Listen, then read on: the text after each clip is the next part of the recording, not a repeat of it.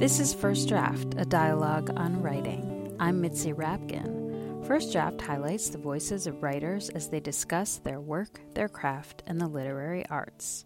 Before I get to my guest, who is the amazing writer, Rachel Howard, I want to share a little update on this podcast and thank you for listening.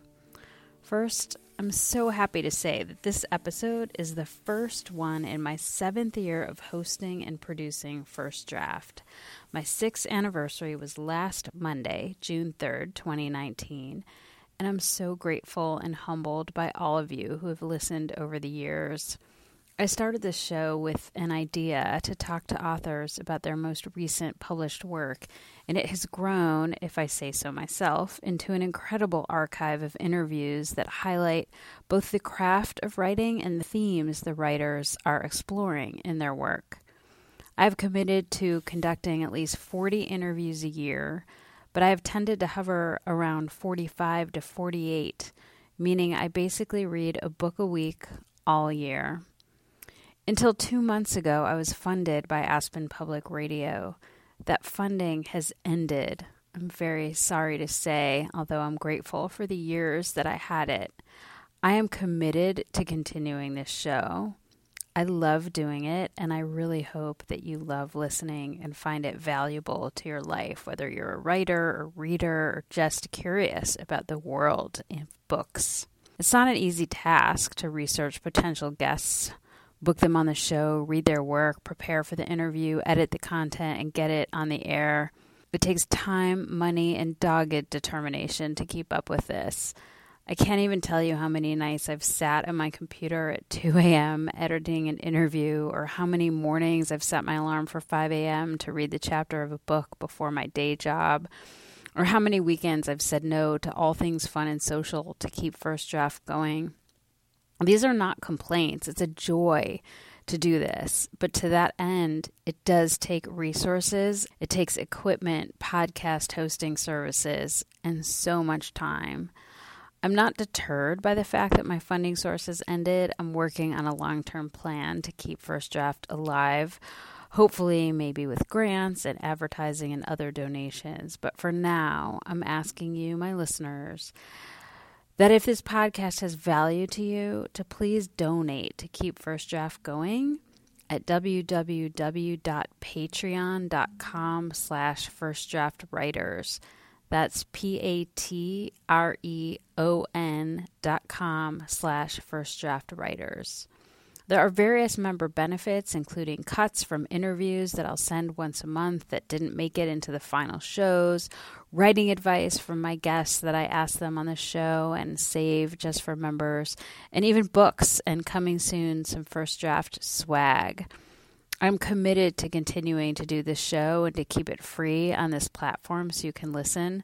The benefit of donating is both the extra content as well as basic support so the show can go on, and membership in this cool community of writers and readers. Just like in public radio, we can't do it without members and listeners, so please take a moment to pause the show or listen and donate after it's over. I'll remind you again at the end of the show. And thank you so much for listening. That's the best thing you can do, is just to support this show, is to listen and just tell one friend, have them tune in. You can always reach me at firstdraftwriters@gmail.com. I'd love to hear from you. Your support means the world to me. So far, First Draft has aired over 240 author interviews, and I plan to continue. So please become a member and a patron today at patreon.com/firstdraftwriters, and on with the show. My guest is Rachel Howard, who writes fiction, nonfiction, essays, memoir, and dance criticism. Her memoir is called The Lost Night, and her new novel is called The Risk of Us, which tells the story of a couple who begin fostering a troubled 7-year-old girl and are faced with the decision to move toward permanent adoption or not. The Risk of Us looks at the challenges this couple face as they navigate parenthood and how fostering impacts their individual identities and shared relationship. The novel is told in spare language, fraught with emotion, as the couple, who is unnamed, go through a year of lives with Marisa, their foster daughter. Howard herself adopted a daughter from the foster system in California, an experience which informed her novel. We began the discussion with Howard sharing her thoughts about the impetus of The Risk of Us. I was in the adoption and foster care world because we took in a girl when she was 7. And I do remember one day I saw a brochure like the one that's mentioned in the book in a lobby. And it said something about, we need families that take risks. And that phrase just really struck me because I thought, who advertises for families that take risks? Like, in what other context is that a quality that you're looking for in potential parents? There was a moment, I think, when it clicked for me that adopting someone in this way, and also a child being adopted in this way, that it's a lot like a marriage, and that you hope that the feelings are unforced on both sides, but there's a tremendous pressure getting there. What made you decide that this needed to be fiction? Because you had experience with memoir before. Yeah, that was actually immediate, that decision. Really part of the initial conception of the book, that I felt like I had seen so much advocacy, and advocacy is crucial. So much advocacy is needed in foster care right now for lots of topical reasons I could get into, with the number of children in foster care rising 5 years in a row. More are sure to enter now because of what's unfortunately continuing to happen at the border with the separations from families. And I had seen advocacy, and I was in the world, so I was seeing a lot of brochures, and I was seeing a lot of parenting advice books. And I felt like what fiction does is create this space that removes all judgment. Is just a space for being curious, for not having the answers, and for just looking really closely at hard questions. And that's how I wanted to treat this subject. I wanted people to come to a subject, when we're dealing with foster care and the pressures of parenting and children who desperately need parents. There's so much on the line for everyone. And there's so much in our human nature that's an urge to judge. And the narrator of the novel is aware of this urge herself, an urge to say, well, it must not have worked out with the previous foster parents because they didn't try hard enough, or they weren't committed enough. And she learns a hard lesson over the course of the book where she's pushed to the limit, and suddenly she doesn't think of herself as so different from the previous foster parents who tried. So I just wanted to create a space where judgment was not the point, and really difficult things could be just looked at. There is an element of this novel where it does read like a memoir, and it's hard to exactly put my finger on it. It's definitely intimate, but I've read intimate novels. Part part of it is you use the second person a lot, saying you, referring to both the husband and the daughter. But I think there's something more, and maybe that has to do with you started your notes in a journal, but I don't know. And I'm just wondering, when I finished this and I turned it over, I had to see the word a novel again to remind me, because I was swept away in it as if it was so real. Yeah, I was definitely aware of working with that ambiguity. So the voice, which you're pointing to, that I think creates a lot of that quality, was very important to me. That was sort of the second big moment in the conception of the novel, was when I was driving down to San Francisco for a party with other authors, actually.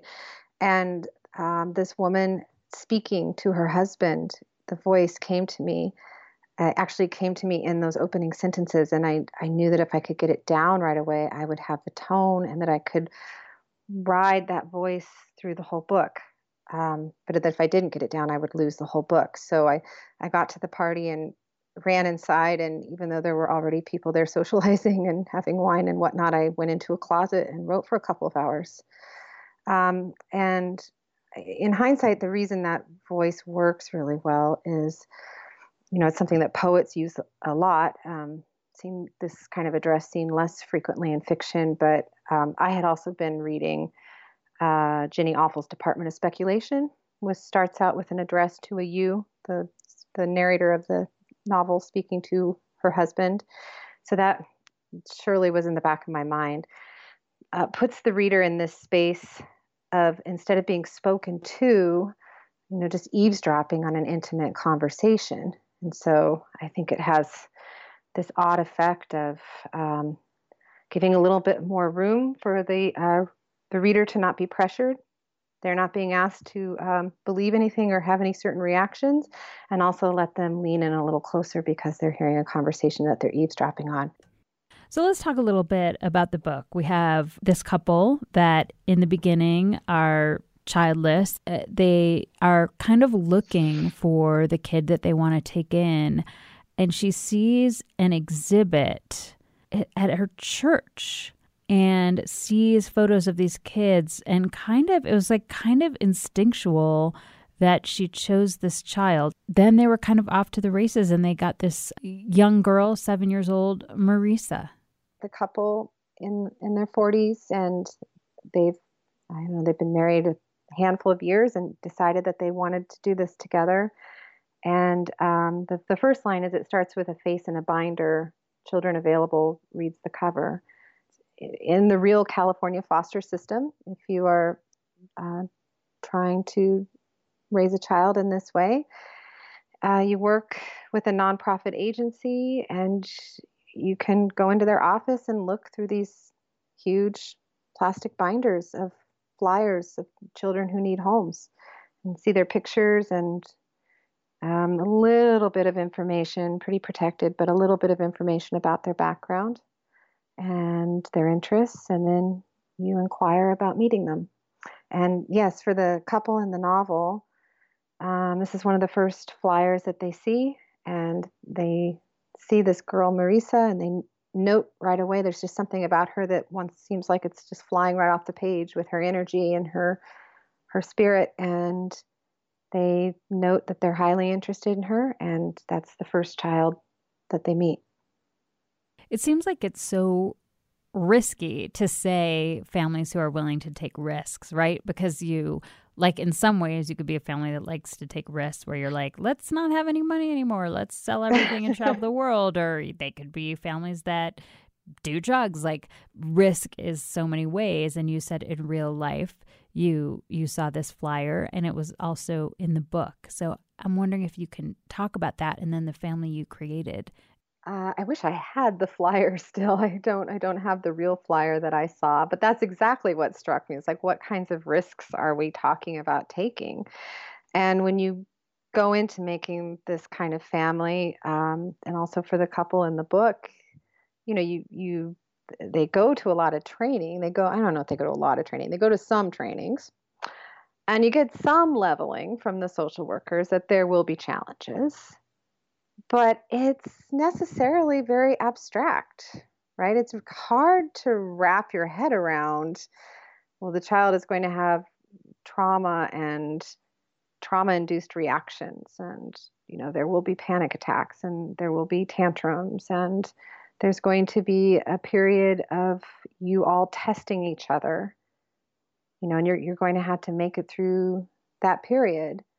But it's so abstract till the person's really right there in front of you. And that's what it's like for the couple in the book.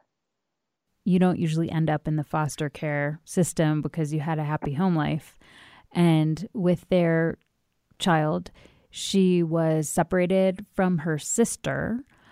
There was abuse for her. There was some of sexual abuse. Her mom was in jail. So you're getting this child that is so traumatized, and it's such a balance between setting boundaries and giving them love. And you see the parents really struggling with that.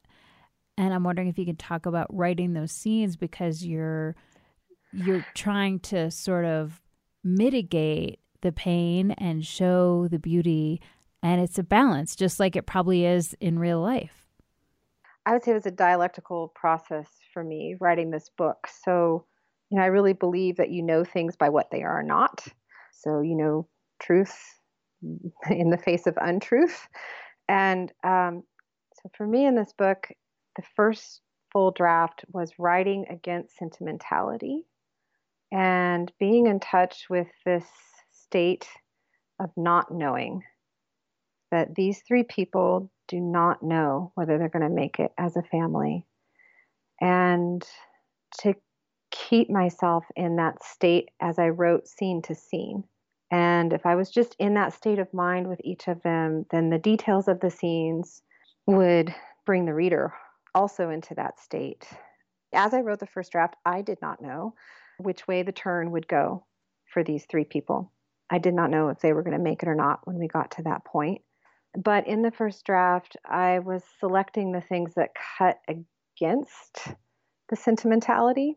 And then in the second draft, I had to build in all of the things where the wife and the husband and the daughter are connecting with each other, and the really moving moments and the joyful moments, to let a little bit more of that in. One of the things that really struck me was the big team of support that they had that was very optimistic and hopeful. I think that the state, and this took place in California, was so supportive, knowing like to take on a foster kid that may have had abuse and issues in her past. We know that you can't do it alone. So here are all the things we want to offer you. And I'm wondering if you could talk about all the characters that were kind of there helping the parents along, and maybe that in the book and then that in your life. Yeah, that was a central impetus for the book because, really a big part of the reason this book was burning for me, and I felt right away like, I can make this a novel. This can work as a novel, was the intensity of all of this surveillance in this intimate situation, and knowing that it was important that all this surveillance was there, shouldn't be gotten rid of. It's it's the best hope to have all of these people watching and putting in their advice and looking out for the child. Even if your family has gone through an FBI background check and be interviewed, like they need to keep an eye on this. But then at the same time, it's intensely uncomfortable for particularly the mother in this story. The husband can kind of shake it off more. The social agencies, of course, want them to finalize. They want this to be the child's final home. At the same time, that's not guaranteed. This is ultimately going to go to the court with all of these people reporting on it. So there's a social worker who does their home study and interviews the couple, and she's called the gray-crowned social worker in the book. And there's another social worker from the far-off county that the girl moves from, and he's called Surfer Dude. And he's much more laid back, and the wife and the husband kind of like him and are a little bit more comfortable with him, but he's not the one who's the main player. It's the gray-crowned social worker who is a little more skeptical of them, I think, because she's just on overdrive trying to do her job well, and she's the one who's closer and dropping in on them all more often. And then there is a therapist, which they're first assigned from County Behavioral Health. That at first the adoptive mother is hoping that this woman's a great fit, and that becomes very uncomfortable. And then it's difficult for her to take charge of being Marissa's mom and to say, I know what this little girl needs. She's living with me, and I feel I know her the best. You all just drop in on her once a month or once a week and say, we're going to change therapists. That's kind of a central thing that that the narrator and the husband Sebastian have to get over here to really be Marissa's parents. What about your experience? Oh, my experience was very much like that.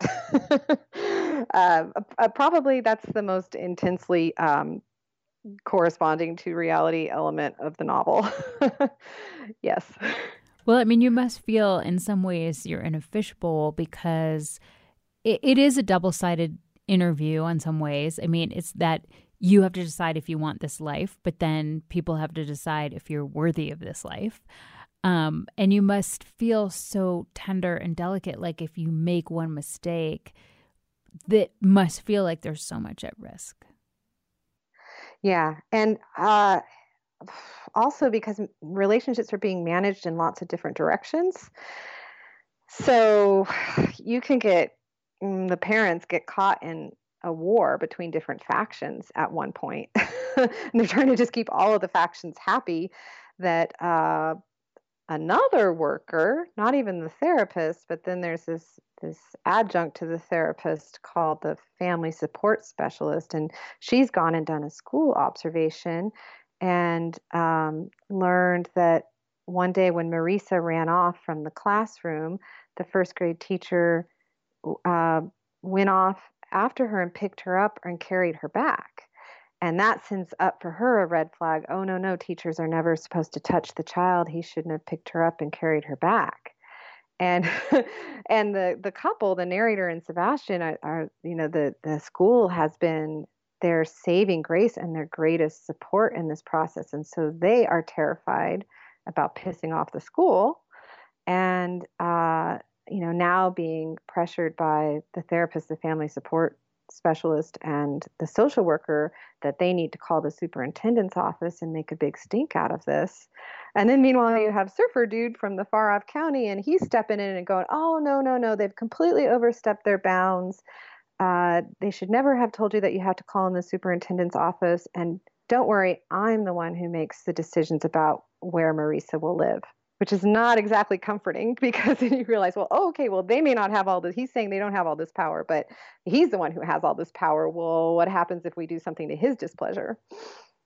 So, yeah, they are all caught in quite a web together. And that's why I thought there's a book in this, because even though it's intimately about these three people trying to make it together, trying to come to a place where they're bonded and they do unconditionally love each other, it's also about a tough problem in society. And this is all our societal problem that, we need to set up these systems to help kids as well as we can. And that's difficult to do, which also points to, this is what I love about fiction, right? That it can hold really hard truths that might seem contradictory, might seem like you need to choose between these truths, but you don't. They coexist. And here that's, okay, we need families that will take in children who are in foster care and be able to succeed. We need to support those families.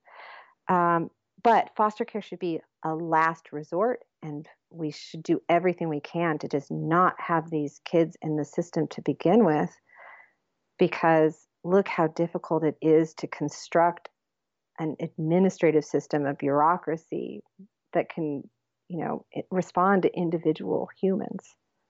So I thought those are questions for a novel. Yeah. And so basically the way that it works is, you get to decide when you want to finalize it. I mean, on some level, the parents could say, okay, we're ready. We want to go for it. Or they could say, hey, we want to wait. But it seemed like there was like a delicate dance because they couldn't wait too long. But during that period before they were ready to sort of name a date, they had some real doubts that had to do with Marissa's emotional issues, that had to do with how she was reacting to them, that had to do with if they felt like they were up to the task of raising a child that was this complicated. And to me, that was kind of the crux, or the sort of the crescendo of all of this, like where it was all moving to was, do they do this or not? I mean, I don't think I'll ever have an experience writing a book like this again. And I have another novel that I worked on for 7 years before I started on this one. But yeah, when this one came to me, I knew how to make it work because I knew this child is going to come live with them. And then, okay, there's 6 months mandatory limbo in within the system. That's how the system is set up. You have to, the child has to be in a placement for 6 months. After that, theoretically, it's open to finalizing the adoption if the courts sign off, if everything goes well bureaucratically, and if the family is ready. And so I thought, okay, she's going to come live with this family, and there's serious time pressure here. They're either going to make it or they're not, and that's what's going to contain the book and drive the tension of it. Um, and right, yeah. So after they make it through that mandatory 6 months, it's what they thought would have been an easy kind of counting down on the clock is much more complicated. And I will say, from my experience in the system in real life and knowing lots of other families, that unfortunately, you'd think, okay, well, whatever family takes in a child is going to make the ultimate commitment as quickly as possible. Sadly, that does not always happen. Um, there are children who go on in limbo with families who aren't sure if they want to commit for a long time. And I personally know children who have been with a family for 2.5 years, and all of a sudden, for subtle reasons, they say no, they're not going to make the commitment, and the child moves on to a new home. And what happens is heartbreaking. The bureaucratic reality of the system is that a family that has a foster child, even if they've entered the system saying they want to offer permanency and this is their goal, can at any time call a 7-day notice. And so with 7 days, that child moves on to a new home. I think the novel also looks at the question of unconditional love, and most parents would say it's unconditional love, but every once in a while there is conditional love. And it feels maybe easier when you're taking on someone and you're assessing if they fit in your family to have conditional love, right? These people are taking her in, and if she isn't too hard or too violent, then they can take her in. So I personally am very influenced by a preacher at the Episcopal Cathedral where I converted.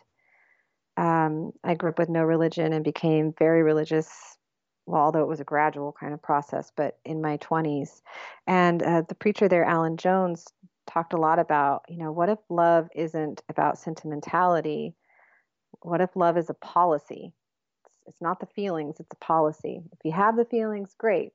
But but always, always act with love as the policy.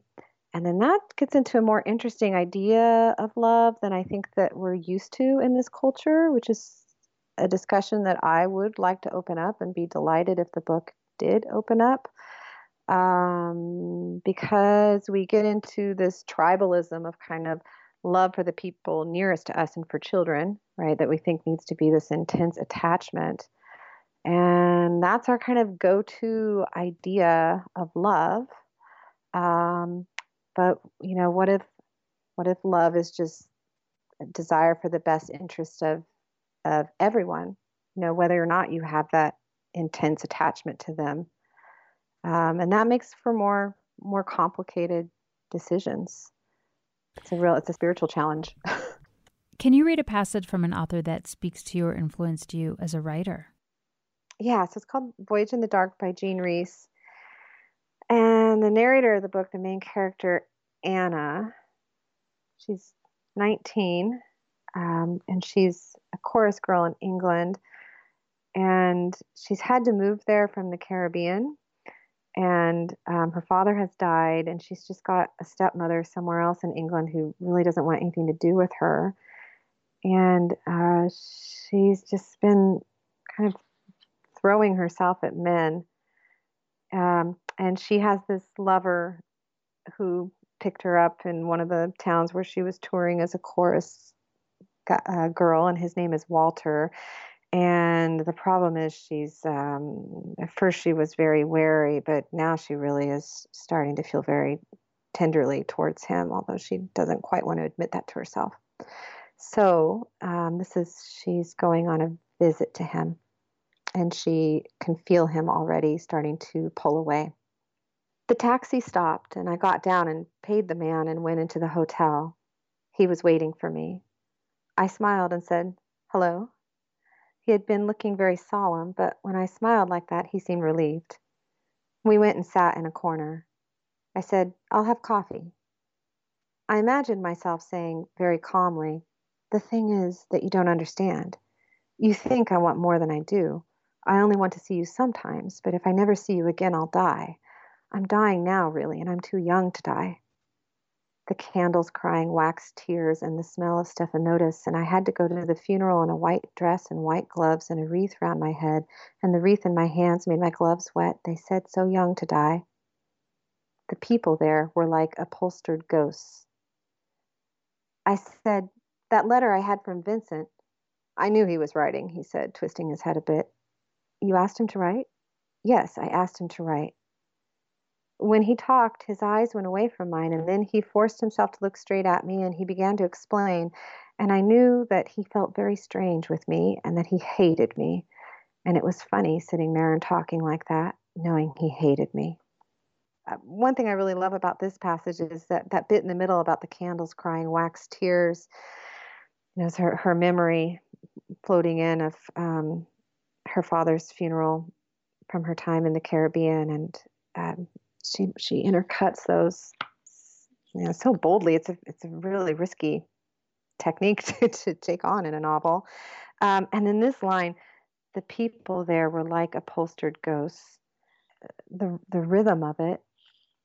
I know it's strange, like a random, but you know how when you're a younger writer and you read a work that really gets to you, and then there's just one line like that may have some really random content, but the music of it stays with you, and it's the music that ends up being influential on your own style. Can you read something you wrote? Maybe it was something tricky or hard or changed a lot from the first draft. All right, so this is a passage that I wrote and rewrote a lot up to the 11th hour. The narrator is speaking to the little girl, and the context here is that the narrator's husband, Sebastian, who's trying to become Marissa's father, has an atrial septal heart defect. So his physical health is delicate. All right. "Here's something I can't say to you, little one, because I'm not sure you'd understand. It's easy to take the wrong way. Reason number one, I married Daddy. I knew he was going to die. I mean, viscerally understood this, which meant he was a real person, not an abstraction in my imagination like all the other men I feared would either leave, like my fantasy father, or stray and become flawed, less than perfect for me in some impossible to predict way. I can't explain how this hit me, how, for the first time, I got it. This weird, kind man wouldn't be here forever. He was a real person, simultaneously precious and imperfect, like me, which meant my own selfish fears were finally moot." Tell me why you chose that. This was a passage that people questioned me on consistently from the first draft of this novel, because it's a surprising thing for the narrator to say, "I married him because I knew he was going to die," and obviously begs for some explanation. And the explanation is really complex for this narrator, this woman. Um, she's had a lot of lovers in between her first husband that it didn't work out with, and Sebastian, who she calls Daddy. And there was a panic for her in committing to someone that she hasn't understood. And I had to drill down and try to understand it myself to make this passage work. In earlier drafts, I had it being about her fear that a man who seemed really nice and felt like she could have a relationship with, that he would become a thug, that if she risked giving herself, he would actually be a bad person. And then I realized, like, no, that was an issue for her sometimes, but that's not the core of her, the panic that she would have in committing to someone here. And then I finally got down to, like, okay, well, what it is actually is that when you're holding yourself in a little bit of reserve from committing to someone, then that person can be more of the fantasy. You're not really up against all the flaws that are going to come in. So then that helped crack it open. But then I got to a draft where I had, he was a real person, simultaneously precious and ordinary, was what it said. And that's what I sent off in one of the final passes. It was supposed to be the final pass with the copy editor, who was incredible, by the way. I cannot believe how closely I got to collaborate with the copy editor at Houghton Mifflin, whose name was Larry. So we sent it off with, he was a real person, simultaneously precious and ordinary. And then I thought on that, and it hit me at 2 a.m. It's not about someone being ordinary. It's just imperfect, and that we're all imperfect. And so it may seem like a tiny thing, but it was a huge thing for me, because to me, like, to reject somebody because they're ordinary is like, I don't know, it's really, it's not a that wouldn't be the most flattering characteristic of this narrator. Although, she has plenty of unflattering characteristics, but I realized that wasn't even true for her. It was just that we're all imperfect. Where do you write? I have an office. I used to write on our back porch, but now I've started a small writing studio here in my town, where I teach writing classes. And so I found a place that had a conference center that you got to use for free if you just rented one of the smaller offices within the building. So I go to downtown Grass Valley, and it's an, I think, 1850s building that's been subdivided into therapist rooms and yoga studios. And next to me is a massage therapist. And my little room has a nice window, and the floors are really old and really beat up. I wonder what kind of factory was there in the 1850s. It's supposed to have internet in the building, but the internet never works. And the landlady keeps telling me that I should let her know when it's out, but I stopped because I realized it was so useful to have a place where I couldn't count on the internet. So I go there because there's no internet, and I don't want the landlady to know. What do you do, or where do you go to get away from writing? I've never tried to get away from writing. I'm always trying to get to writing, so I can't imagine trying to get away from it. I'm just, always having to block out and strategize my days to make the time no matter what. It's always such a fight, and I can't live without it. And if I go more than 3 days with working on a project, not doing, like, just not journalism or, writing emails, but doing some kind of writing that's really personal to me, then I start to go kind of crazy. So I'm never trying to get away. Who do you show your work to first to get feedback? I have a writers group here in town of 2 other writers, and we meet every other week, which is one person up at a time. So every 6 weeks, I get to have something read by them.